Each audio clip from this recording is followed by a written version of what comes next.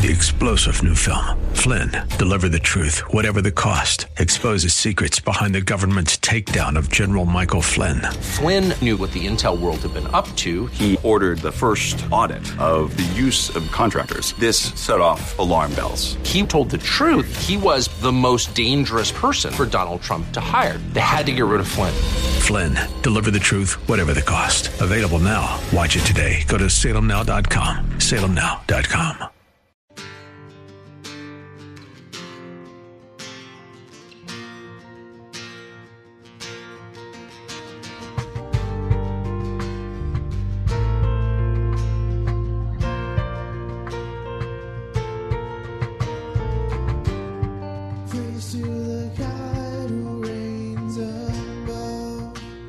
Hello, and welcome to In the Word, a ministry of Calvary Chapel of Orlando. We hope that God speaks to you today as we continue our study verse by verse, chapter by chapter through the Bible with Senior Pastor Will Ramirez.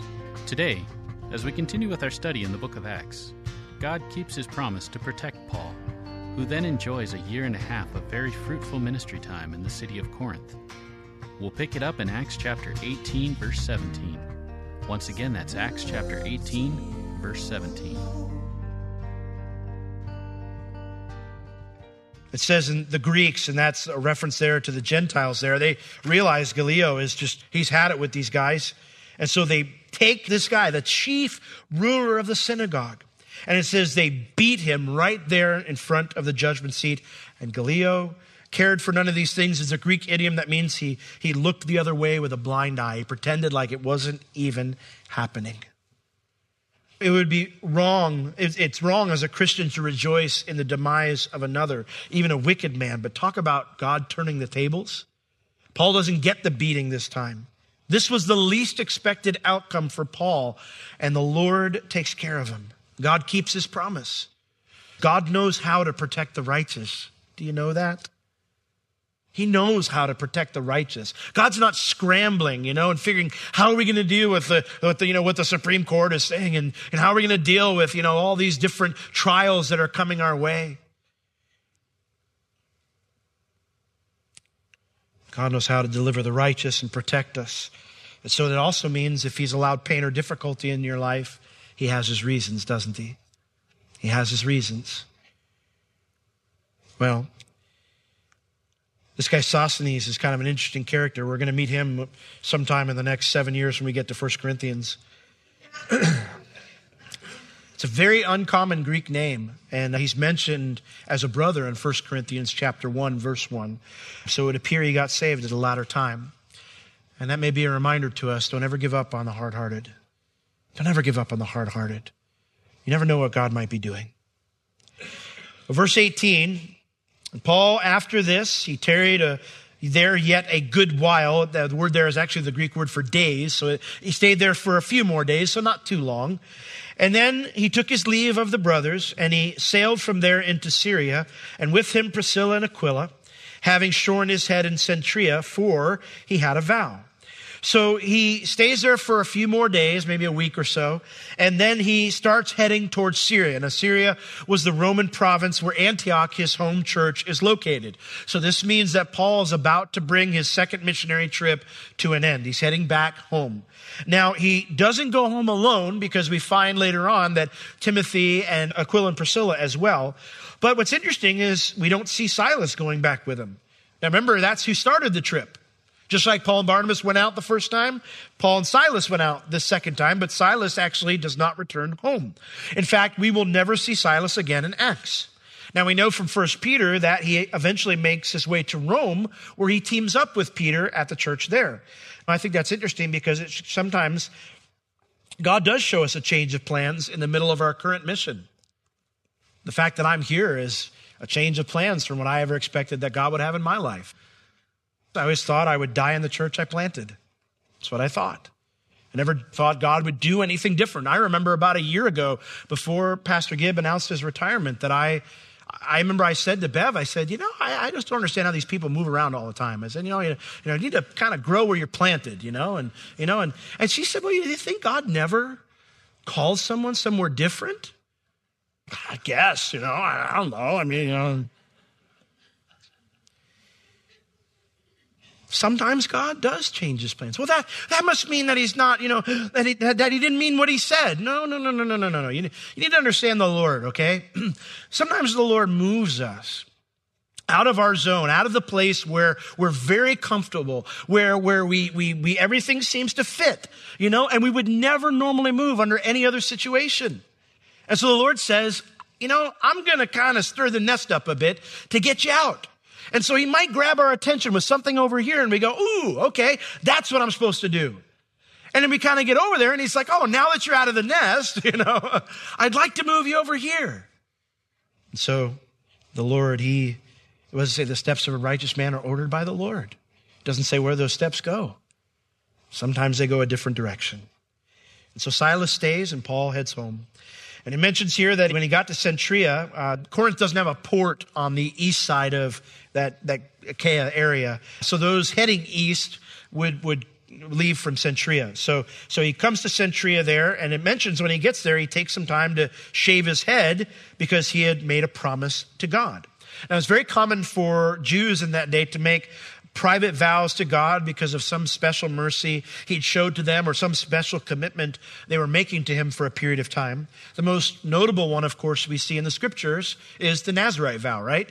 And they would make a vow to God, and for a period of time they would serve him, and so they would let their hair grow, and they would have a few other things they would abide by, and then at the end of that vow they would go to the temple and their head would be shaved, and then they'd actually take the hair and put it on the altar. And the idea was that time, that period of commitment, Lord, that was for you. And so they'd burn the hair on the altar, and then, he'd grow his hair out again. And so what's interesting is this cannot be a Nazirite vow because your head had to be shaved at the tabernacle or the temple. So this is likely just something very private between Paul and God, maybe in thankfulness for the blessing God had given to him in Corinth, the favor God had shown him there. I don't know. Maybe he had made a commitment to see it through to the end. Maybe that's why. And so now that he's left Corinth, he's going to shave his head. I'm not sure why Paul did it. When we get to heaven, we can ask him. But some of you might be kind of sitting there and going, wait a second, Will, time out. You can't just kind of say that and then go on. I thought we're not under the law anymore. Why would Paul take a ceremonial vow?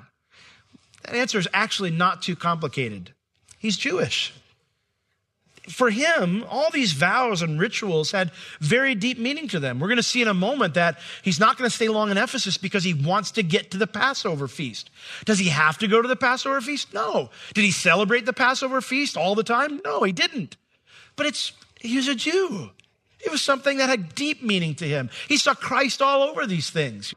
And so in his mind, they had deep meaning.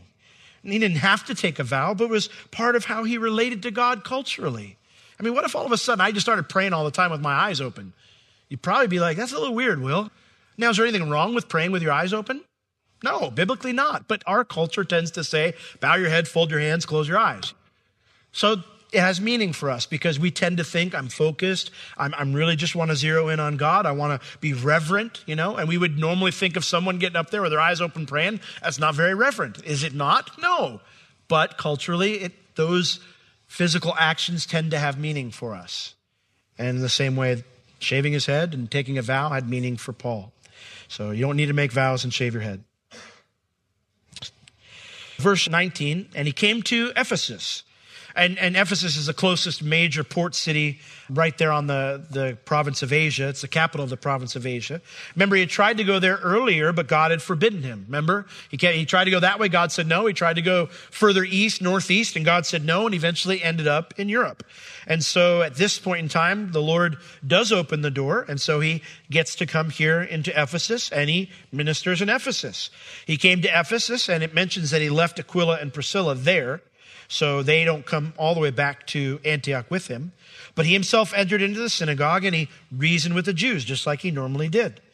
And when they desired him to tarry longer time with them, he consented not. But he bade them farewell, saying, I must by all means keep this feast that comes in Jerusalem, but I will return again unto you if God will. And so he sailed from Ephesus. It was the winter of 53 AD at this time, so the closest feast is Passover. That's what he's heading forward to. And like I said, the early Christians didn't feel the need to be at every feast. Paul missed quite a few on this 3-year trip. He was never in Jerusalem during that time. But it was a part of their heritage. And Paul, he saw Jesus as fulfilling the Passover feast, that he's our Passover lamb. He'll say that later on in one of his letters. And so for him, it was a time of great worship. No Christian should ever feel pressure to keep the Jewish feasts. Paul's own words are very clear in Colossians chapter 2, verses 16 and 17. He says, "Let no man therefore judge you in food or in drink or in respect of a holy day or of the new moon or of the Sabbath days, which are a shadow of things to come, but the substance is of Christ." So if you want to do that because it has meaning to you, go for it. But don't feel pressure to, or you're more Christian or more close to God if you do those things, because we're close to God on what basis? The substance, right? Christ and what he did for us on the cross. Well, they want him to stay longer. Again, God grants him favor here as well. In fact, we are entering into really the golden period of Paul's ministry, a time where God gave him great fruitfulness. And so in this, they want to hear more. We want to hear more about this Jesus you're telling us about. And Paul says, I got to keep this feast, but I will return again to you if God wills. And I love Paul's mindset here. He says, I want to come spend more time with you, but in the end, whatever God wants, that's what I really want. Well, God did want Paul to return, and he'll end up spending 3 years ministering in this amazing city. 3 years where he can just disciple them and build that church. And we'll get to that in chapters 19 and 20. Verse 22, and when he had landed at Caesarea, that's right there on the coast of Israel, and he had gone up, that's to Jerusalem. And you always go up to Jerusalem. Anytime you're leaving Jerusalem, you're going down. He'd gone up, celebrated the feast is what's in there. And then he saluted the church there at Jerusalem. From there, he went down to Antioch. Even though Antioch is north, you're going down in elevation. And anytime you leave Jerusalem, the Jewish mindset was you're going down. That's the place you want to be. And after he had spent some time there at Antioch, his home church, he departed and went over all the country of Galatia and Phrygia, in order strengthening all the disciples. So he stays in Antioch for about 3/4 of a year. And there's no mention of him getting back into teaching or evangelism at Antioch like his previous return. In fact, Paul was back on the move quickly, and he visits those same churches that he and Barnabas had planted years ago in the eastern half of modern-day Turkey. And so he goes there, and it says he strengthens all the disciples. The word there means to cause someone to become stronger or firmer in their beliefs. This is why we place such emphasis on Bible teaching in our services. Ephesians chapter 4, verses 11 through 16, you can write it down now and look it up later. But in that chapter, it explains the purpose of pastors and evangelists. It describes why we gather together. And it's for the purpose and the goal of being mature and complete until we're to the point where we're just like Jesus. Anybody just like Jesus yet? And you got to come to church still, Got to come to church. I heard it all. Good, but you're not like Jesus yet, so keep coming. Apparently it hasn't all sunk in. But we need to be taught God's word. We need to be strengthened. I need to be strengthened. I'm constantly listening to teaching so I can be strengthened in my faith, so we can be more like Jesus. That's why we place such emphasis on it here. Well, verse 24, we leave Paul now momentarily because he's headed to Ephesus next. And when we get there, according to chapter 19, he finds there's a group of believers already meeting. And so the immediate thought that should come into our mind is, how did that happen? He didn't stay long enough to start a church. And so these verses at the end of 18 explain how that came about. It says, now a certain Jew named Apollos, born at Alexandria, an eloquent man and mighty in the scriptures, came to Ephesus. Alexander the Great, he had placed a colony of Jews in the city of Alexandria when he founded it in 332 BC. That's there on what we would call the Mediterranean coast of modern-day Egypt. The Jews that were placed there, that colony, they flourished, and making up almost 1/3 of the population at this time. It was currently the second most important city in the Roman Empire, with one of the largest libraries in the world that had over 700,000 volumes in it. and a great university, the Jewish Alexandrian philosophy developed here. You may have heard of the famous philosopher Philo. You know, if you go into a Christian bookstore, you'll usually find one of his books there. He was probably the most famous proponent of this Alexandrian philosophy. But based on Luke's description of Apollos, we're going to get in a second, it seems like he was a student of that kind of thinking. But it mentions here that he was an eloquent man. Now that can mean two things. It could mean one who has thought much and has much to say, or one who can say it well. And in this case, from what we see about Apollos, it seems they probably was both. He was a learned and gifted speaker, but he also had something important to say because he had another skill set. It mentions that he was mighty in the scriptures. The word there means to be competent or an expert. He knew his Bible. This guy knew his Bible. And so it says in verse 25 that this man was instructed in the way of the Lord. He'd been taught well. And the way of the Lord, of course, is the way of Christ. In fact, that was the first name for the church, was the way. And so he'd been instructed in the teachings of the Messiah, the teachings of Jesus, and being fervent in the Spirit. This guy he wasn't just an eloquent speaker, but man, he had a fire in his bones. The word there means to boil in one's spirit. You know, he was like, you know, when he's teaching, he's popping out of the pulpit. He could not contain himself. He was very enthusiastic. And so, you know, he was fervent in spirit, and it says he spoke and he taught diligently. The word there means accurately, implying great care and hard work in the things of the Lord. So there is a way to inaccurately teach about God's principles. There is a way to do that. In 2 Timothy 2:15, Paul exhorts Timothy, it says, study to show yourself approved, a workman that doesn't need to be ashamed, rightly dividing the word of truth. Every once in a blue moon, Bev will ask me to cut the kids' food. My idea of what they can chew and swallow is a little bit different than hers. So, you know, you kind of get the stink eye as you're cutting up because I'm thinking, I want to eat. My food's getting cold. Johnny can handle this, but to cut it up in a way that is able to be properly swallowed and digested and that the body can assimilate it. That is what the job of a Bible teacher is. We must correctly cut up the scriptures so we can accurately share them with the congregation. How is that done? Hard work. Paul described elders as those who labor in the word. That word labor means to grow weary through toil, to work until one is exhausted. There is no room for laziness for any Bible teacher. No room.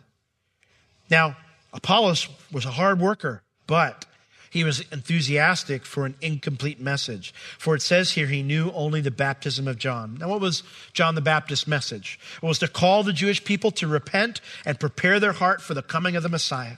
Now, Apollos probably knew who Jesus was, probably knew he was the Messiah, but he didn't understand all the ramifications of Jesus' life, death, and resurrection. And he certainly didn't understand the ministry of the Holy Spirit. So when Aquila and Priscilla hear him teach, they ask him if they can have a chat privately. Verse 26. And he began to speak boldly in the synagogue, fearlessly, whom, when Aquila and Priscilla had heard, they took him unto them. They privately took him aside, and they expounded or explained unto him the way of God more accurately. More accurately. Now, notice that Aquila and Priscilla didn't go home and Priscilla wasn't in the passenger seat of her car and getting on Facebook and going, I can't believe the heresy this pastor taught today. They didn't rebuke him or call him a heretic on Twitter. There's a time to expose false teachers after the proper channels have been exhausted. And even then, it should always be done with the heart of seeing them repent. So instead, they pull them aside privately. And they teach him accurately, more accurately, what the scriptures have to say. They didn't abuse him for his ignorance. They gave him the fuller story so he could accurately continue to share that enthusiastic message about the Lord. And I'm so glad for the Aquilas and Priscillas in my own life who have come and said, hey, well, we should talk. You said this in conversation. We should talk about that. The Bible says this, and the Bible says this. What do you think? How do you think that lines up with what you've been saying? Oh, I need to fix that. And what makes Apollos a truly special man is that he let them do that to him. We all need men and women of God who have walked with him more intimately to speak into our lives. I know Apollos, he had the best education in the world. He was an expert in the Bible, and he had all the gifts that a preacher could hope for. But he still needed others to speak into his life. And I ask you this morning, do you have others who can speak into your life? Do you let others speak into your life? Or do you ignore what other believers say if they don't have your education or your gifting? Some of the most profound moments I've ever had is hanging out with a new believer, and they'll say something, and I just go, never quite thought of it that way. That's really cool. And it sets my heart on fire once again for him. Proverbs 19:20, it says this, hear counsel and receive instruction, that you may be wise in your latter end. I want to keep becoming wiser. I want to keep growing in my walk with the Lord. And so, encouraged by their help, Apollos' next plan is to go actually where Paul had just left, Corinth.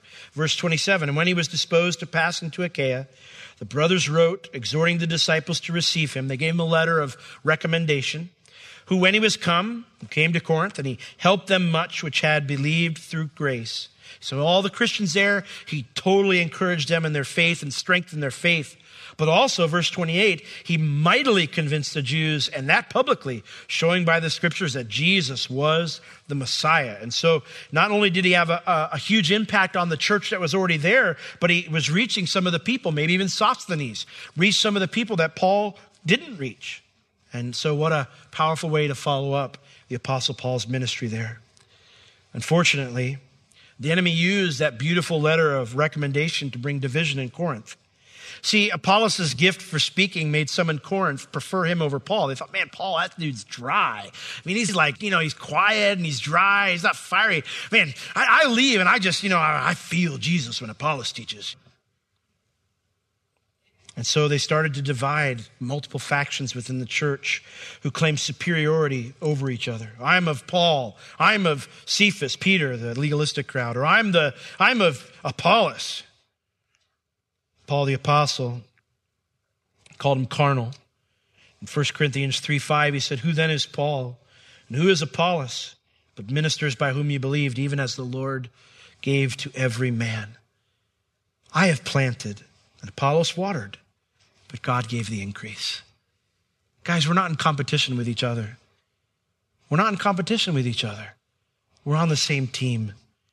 And the right thing to do is to embrace those who are speaking the truths of God's word from all different personality types, all different giftings, rather than magnify one over the other. See, that's what the world does, doesn't it? Well, he's got it going on. That guy, he's impactful. Let it never be so with us. Let it be said of us. And as Paul said, therefore, in 1 Corinthians 3:21 through 23, let no man glory in men, for all things are yours, whether Paul or Apollos or Cephas, that's Peter, or the world or life or death or things present or things to come. It's all yours. It's all for you. And you are Christ's, and Christ is God's. It all goes back to Jesus, right? Let's keep it there. In workshops for writers, I've been to a lot of them, they said the best way to draw a crowd is light yourself on fire. And then you increase your tribes, the people that you can sell your books to. Do something that gets people's attention. But as Christians, I wonder if we're lighting the wrong fire sometimes.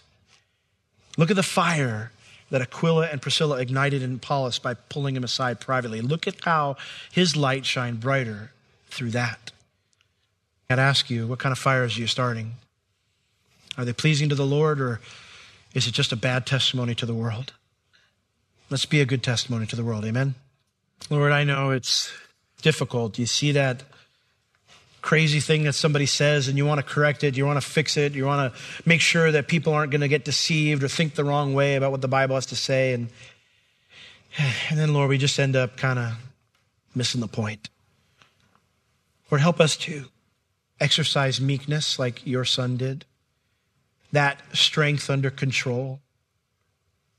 Lord, a heart filled with love that causes us to portray you correctly, Lord. I think of how that your servant Paul said that we need to persevere after having done well, we might inherit the blessing. And Lord, sometimes we're doing the right things, and even the things we're saying are right, but we've not persevered. We've kind of reacted, and we've riled ourselves up to the point of frustration, and we may be right in what we're saying, but we're also wrong in the place or how we're doing it. And Lord, we want to be different, Lord. I don't want to just live a life that is not impactful, Lord, that the world, just my neighbors and the people that are right around us right here at this building, Lord, that they just kind of go, there's just another church. We want to change lives. God, would you just please pour your Spirit into us that we would be so different, that the fruit that people find in our tree would truly be the fruit of your Spirit and not the nastiness of our flesh. God, would you fill us to overflowing, that it would spill out and touch others, that they would want what we have. Lord, help us to start by loving one another, remembering that we're on the same team, to build each other up, Lord, not tear each other down. We ask it in Jesus' name. Amen. This has been In the Word with Pastor Will Ramirez, a ministry of Calvary Chapel of Orlando. You can listen to all of Pastor Will's sermons and find other valuable resources online at www.calvarychapelorlando.com or on the Calvary Chapel Orlando app, available on iTunes and Google Play. If you have any spiritual or physical needs, please contact us. We would love to pray for you and assist you in any way we can. You can reach us at Calvary Chapel Orlando at 407-523-0800 during our office hours, Tuesday through Friday, 9 a.m. to 4 p.m. Thank you for joining us today. We will see you next time as we continue to learn, walk, and live in the Word.